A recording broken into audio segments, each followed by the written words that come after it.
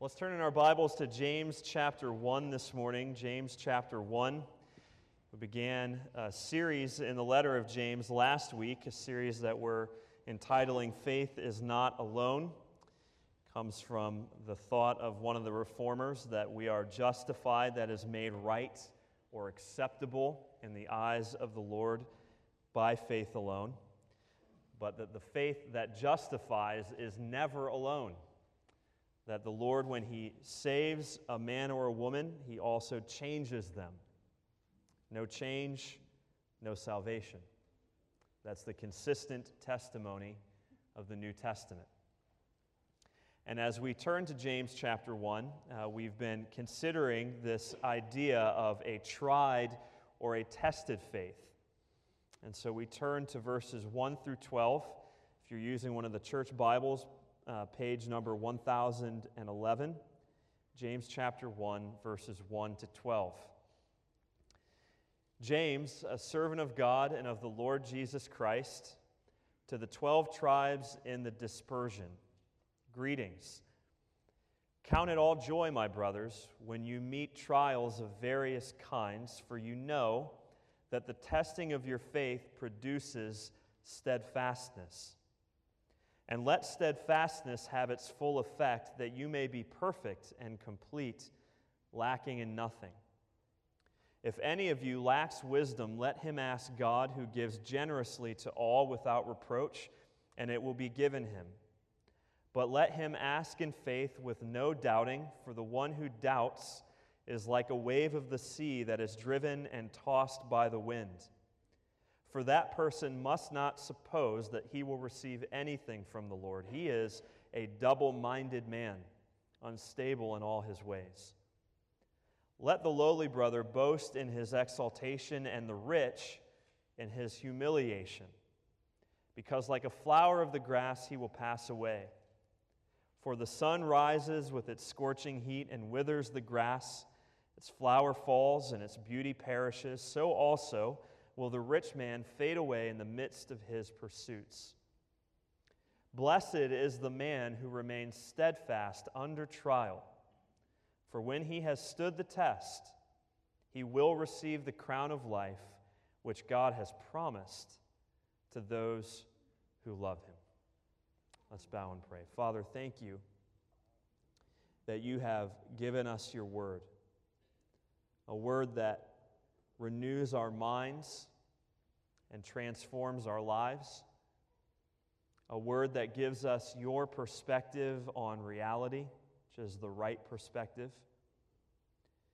And we pray this morning that as we turn to this passage again, a challenging text on the issue of trials, we ask that you would send your Holy Spirit to be our teacher, so that we would not simply walk away having heard and understood, but that we would walk away having been transformed.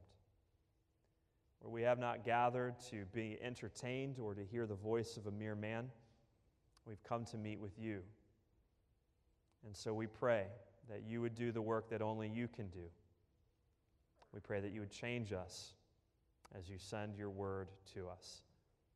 And we ask all that we have in Jesus' name. Amen. Well, I can remember as if it were yesterday being a new Christian, having been converted out of a life of atheism and unbelief and rampant sin. I can remember in those few first precious months having that desire, almost unquenchable desire, to tell everybody who would listen that I'd come to know Jesus. And I remember on one particular Monday morning after a really special Sunday evening service at church, I went and told my supervisor at work, a lovely Baptist woman, that I had been saved.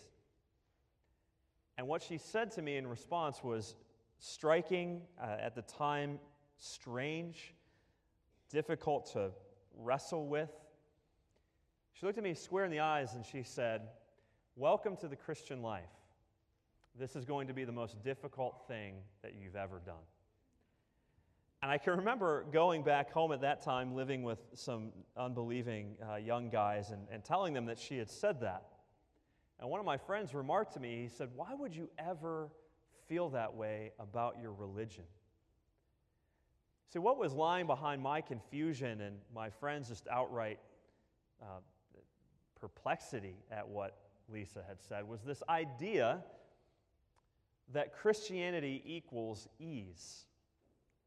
There's a sort of thinking that says, now that my sins have been forgiven, now that I've received Christ, life is going to be easy. But that doesn't really square with reality, does it? We said last week that sometimes it seems as though following Jesus makes life more difficult, not less difficult. On top of all the trials and afflictions of life, we now war against the devil, the flesh. Sin is crouching at the door, and we must master it. Life is more difficult when we follow Jesus. And so what we need more than anything else is, as we think about afflictions and hardship, to have the way that we conceive of them completely transformed by God's Word. And that's what James does here in the early verses of James chapter 1. He's been telling us, as we said last week, that trials test and strengthen our faith so that we persevere straight through to the end. There's a purpose behind all of our suffering. And that purpose is that you and I would run through the tape, that we wouldn't give up prematurely. That's what James is on about in these early verses. Now, I want you to see, as we look at the passage again, just as a reminder that everything that we read here in these first 12 verses revolves around the issue of trials. Look with me at verses 2 through 4. And there we see these catchwords or these key phrases: trials, testing, steadfastness. Then again, verse 12, steadfast, trial, test. This is the framework in which everything that James teaches exists within. And we said that what he's trying to do is trying to tell us how our trials are to be met as we walk with Jesus. He tells us, number one, trials call for joy. He then tells us trials call for wisdom, boasting, and steadfastness. If trials are meant to strengthen us so that we run through the tape, this is the way that we are to meet our trials. Now, just by way of review, because we left quite a bit on the table last week, we saw in 2 through 4 that trials call for joy. James says, you know, verse 3, that the testing of your faith, that's what the Lord's doing, He's testing our faith, produces steadfastness. So that as you and I walk through trouble and difficulty in the Christian life, the muscle of our faith is being strengthened and stretched so that we persevere. So James says, meet your trial with joy. They're not meaningless. They're not interruptions. They're not always a sign of God's displeasure. They're one of God's ordained means of grace to make us more like His Son. James then tells us that trials call for wisdom, beginning in verse 5. At the end of verse 4, James paints this beautiful picture that at the end of trials, the purpose or the cause behind the trials is that we might be perfect and complete, and here's a phrase, lacking in nothing. But look down at verse 5. If any of you lacks wisdom. The goal of your affliction is that you would lack nothing, but currently, as we walk through trial, we lack wisdom. So James says, ask God. He will give it to His believing people.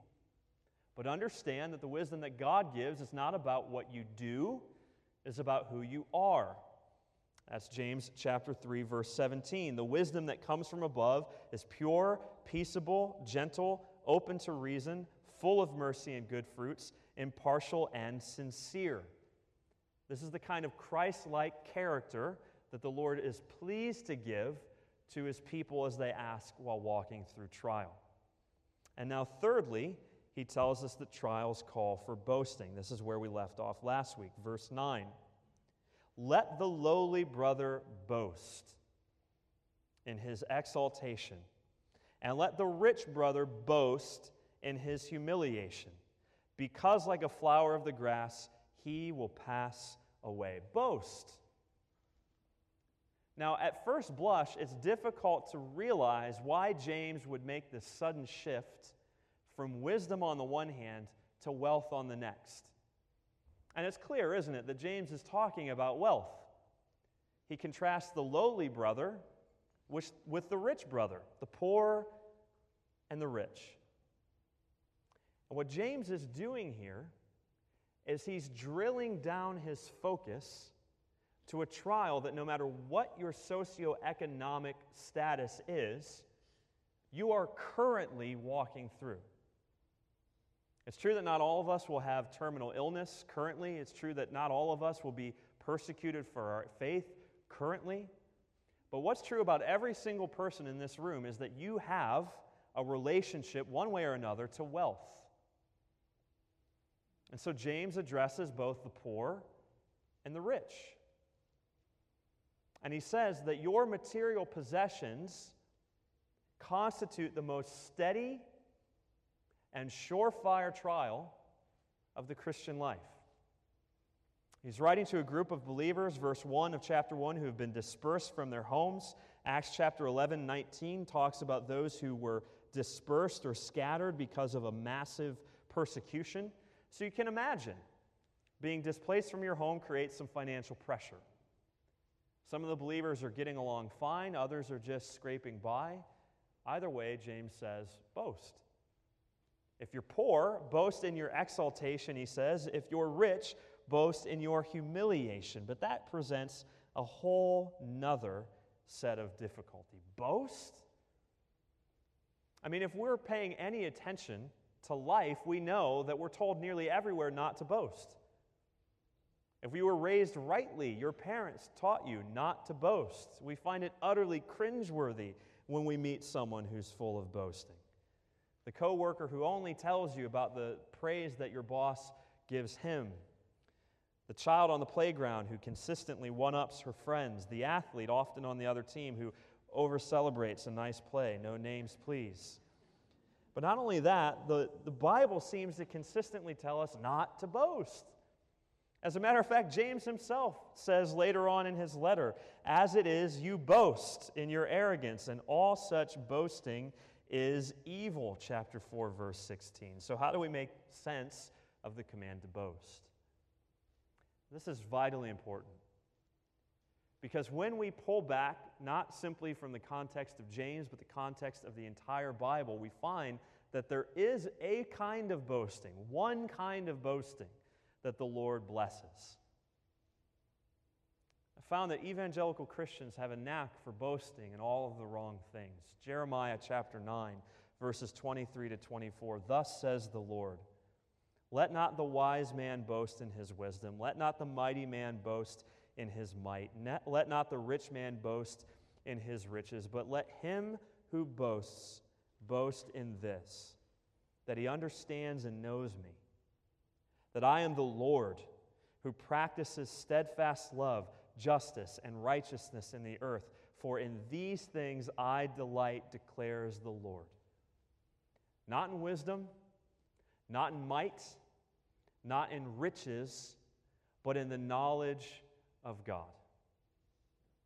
And so when James calls us here in this passage to boast, he's telling us to boast in our trials as they correlate to our knowledge of God and of ourselves. Boast. Boast in your poverty or your riches, knowing that both constitute a major trial for the Christian life. Poverty and riches? Many of us can see almost immediately how poverty would be a trial, but how about riches?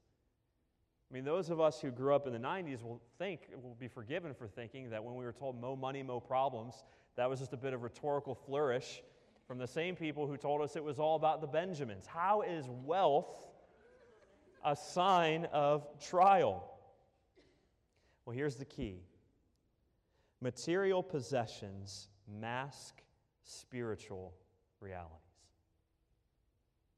Material possessions mask spiritual realities. Look at this juxtaposition. Let the lowly brother boast in his exaltation and the rich in his humiliation. We were considering as a staff recently the reversal in 1 Samuel 2, Hannah's song, where the proud are brought low and the humble are lifted up.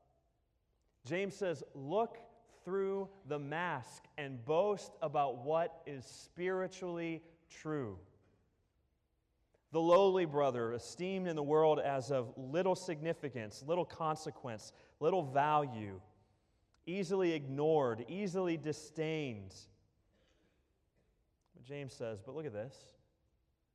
Though low in the estimation of the world, in Christ you have been exalted to the highest place.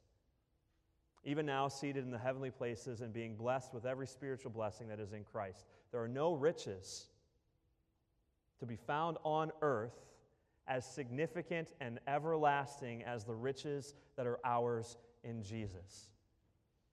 So James says, boast. Go on. Take pride in it. Rejoice. Brag about it.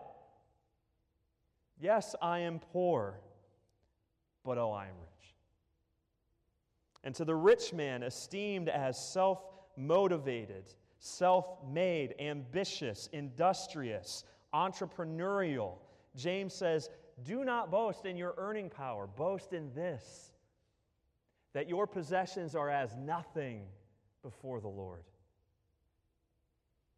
That to be a Christian person is to be the kind of person who has realized that I am a spiritual beggar before the holiness and justice of God. In the words of Topladies' hymn, nothing in my hands I bring. I'm a beggar. There is a way in which material possessions mask spiritual realities. The poor pauper is really a prince, while the prince is merely a poor pauper. You know the story, don't you? Mark Twain, any of its contemporary equivalents. Maybe you've seen the Mickey Mouse version, I don't know. But there's a passage in Twain's book where he says, at midnight of the 19th of February, Tom Canty, the pauper, was sinking to sleep in his rich bed in the palace, guarded by his loyal vassals and surrounded by the pomps of royalty, a happy boy. For tomorrow is the day appointed for his solemn crowning as King of England. But he's really a pauper. And at that same time, Edward, the true king, hungry and thirsty, soiled and draggled, worn with travel, and clothed in rags and shreds, was wedged in among a crowd of people, busy as ants, making the last preparation for the royal coronation. But he's the real king. So it is with the Christian. James says, poor brother, boast. You have every spiritual treasure in Christ. You're following the one who, quote, had nowhere to lay his head, Luke 9:58. You've trusted in the one who made himself nothing so that you could be blessed with everything. Though poor, you are rich. And it's tempting for us, probably in our context, to identify with the poor brother. We just do some simple crunching of the numbers. It's estimated that in the United States, to be among the top 1%, you have to have an adjusted gross income of $450,000. Anybody make that kind of money? Raise your hand. No, don't. But when we think about things globally, to be in the top 1% globally, you merely have to make an income of $32,400 annually. And imagine we have a lot of A-listers in this room. And so we have to listen carefully and closely to what James says to the rich. Verse 10, the rich must boast in his humiliation. Yes, I have a nice house. Yes, I have 2 cars. Yes, I put away some money in savings. Perhaps I have a 401k. I have a nice investment portfolio. But at the end of the day, before the judgment seat of Christ, I have nothing. Boast, not in your earning power, but your spiritual poverty. Why? Well, James goes on to say that just like the grass of the field or the flowers of the field, the hot sun comes up, verse 11, it rises with its scorching heat and withers the grass, its flower falls, and its beauty perishes. Right now, at the beginning of the summer, you look around at your neighbor's lawns or maybe your own lawn, and you say, this looks nice. Until we keep up the 80 to 90 degree weather, and at the end of the summer, you come back and it's brown patches, parched, withered ugly.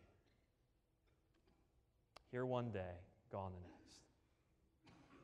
James says that's like your life, you wealthy Christian, you rich brother. His message for us simply is that you will die, and with you, all of the enjoyment of your possessions. What then, on your deathbed, will your 401k, your second car, your larger house, your investment portfolio, what good will it do you? You will die, and so too will your enjoyment of your wealth. So boast, not in your earning power, but your spiritual poverty. What is your boast? Now, it just occurs to me as we think about this juxtaposition of rich and poor that there are many in the sound of my voice, within the earshot of my voice, who have been prevented from trusting Jesus ever in the first place because of your relationship to your wealth. Your pursuit of possessions has absolutely obsessed you. And so the idea of pursuing Jesus and coming to Him as a beggar is completely foreign to you. Well, let me say to you that the New Testament does not ever teach justification by poverty. Some of us saying as young children, Zacchaeus was a wee little man. I'll tell you what he was. He was a wee little wealthy man. And he came into the kingdom. But what it's going to take for you is to come humbly, confessing your sin and your spiritual bankruptcy, to boast in your humiliation that I am as of nothing before the Lord, so that He might lift you up. This is the trial of money. We all face it. We all need His help to not only persevere through it, but to boast in it. Fourthly and finally, in our passage, trials call for steadfastness. Verse 12. Here's the frame, the bottom of our frame, and the last word on the trial of possessions. Blessed is the man who remains steadfast under trial, for when he has stood the test, he will receive the crown of life which God has promised to those who love Him. Here we come full circle. James has told us in verses 2 through 4 that the purpose, one of the things that the Lord is doing in the midst of trials, is He's producing steadfastness. We need that. We want that. Our faith to be strong. But here he says, not only do your trials produce steadfastness, your trials actually require steadfastness. So here's a new thought. The very thing that the Lord produces in your life through hardship and suffering and affliction is the very thing you need as you encounter more hardship and suffering and affliction. So cheer up, James says. It's worse than you thought. It's not as if you're only going to experience one hardship in the Christian life. No, the Christian life is one tumultuous ride of hardship and affliction after the next. He produces steadfastness so that our faith muscles are strong enough to endure future trials. They do not relent. They do not end. They do not get easier. They remain. And the point at which James pictures any of us actually standing the test is that day, that glorious day, when we receive the crown of life. So he says the test, the real trial of the Christian life is life itself. Let's not miss this. It cannot be said that we've stood the test of our faith until the day that we die. Until we receive what's promised to those who love the Lord Jesus, the crown of life. Now, before we even understand the crown of life, I want you to notice that the crown of life is not earned by your steadfastness. Look at the passage, verse 12. Vital. It's promised. This is given by promise of God. This is received by faith. The crown that is life, eternal life, in Christ, forgiveness of sin, entrance into the eternal kingdom, that is grace. But James says that you and I will not receive that gift until the day that we die. This culture, the athletes of the day competed not for trophies but for crowns. Paul says, 1 Corinthians 9:25, every athlete exercises self-control in all things. They do it to receive a perishable wreath or crown, but we an imperishable.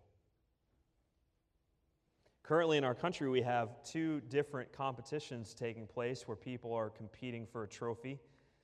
Some of them I'm more invested in than others. Game 7, 8:30, go Cavs. But you know what the most beautiful thing is, and this you're going to think I'm crazy, but I'm dead serious. You know what the most beautiful thing is about watching any team win a championship? It's seeing grown men weep. There's just something about that emotional eruption.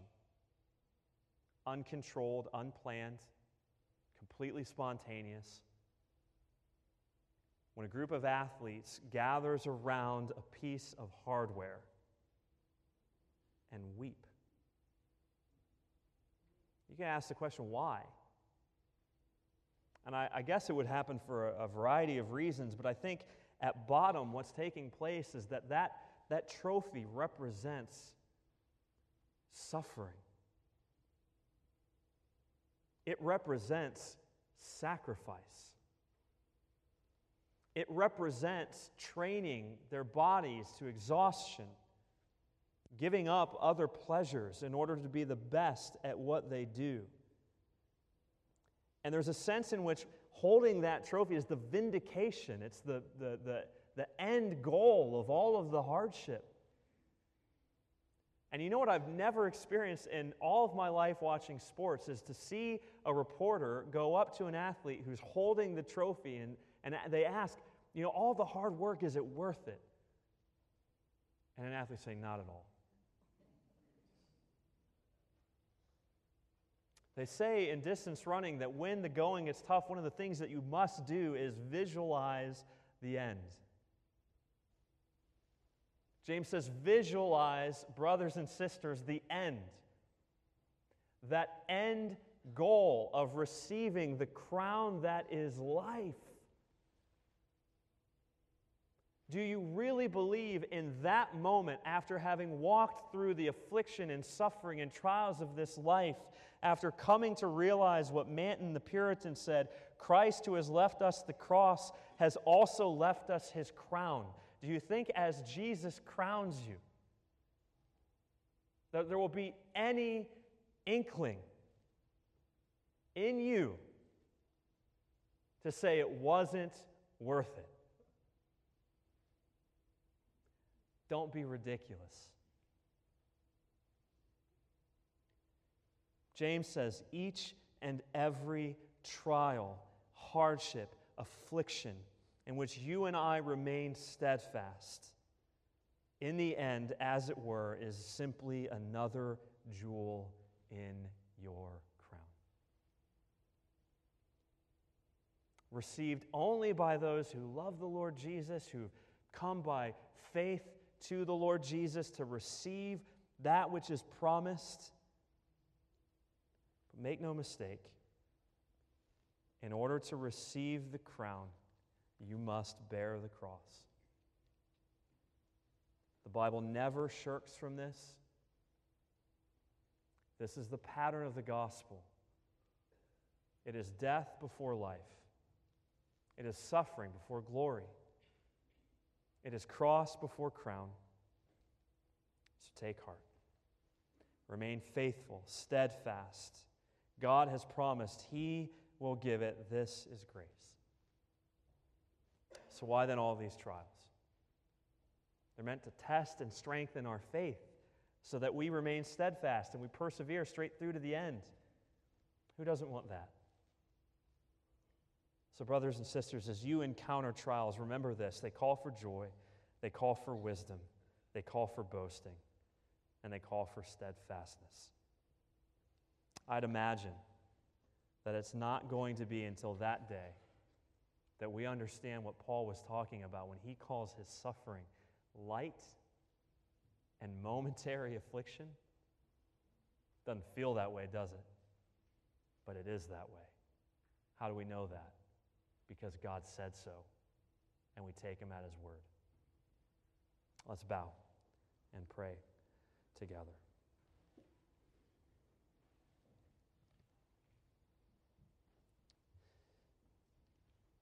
Heavenly Father, we thank you that we have been reminded that your Son, the Lord Jesus Christ, gave everything in order that we might have everything.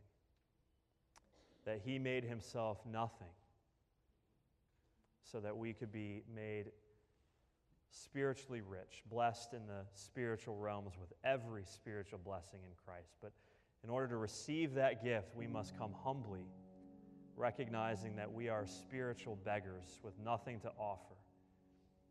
Hands open, ready to receive, nothing to give. Lord, this is such a trial because the world tells us otherwise. If we're poor, we're insignificant. If we're rich, we're worthwhile. But you turn everything up, right side up. The world sees it upside down, but it's right side up.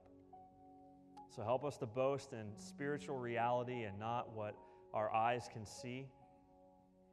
And we pray that you would give us a steel spine in Christ as we walk through hardship, that you would continually be producing steadfastness, that character of Christ that endures through to the end.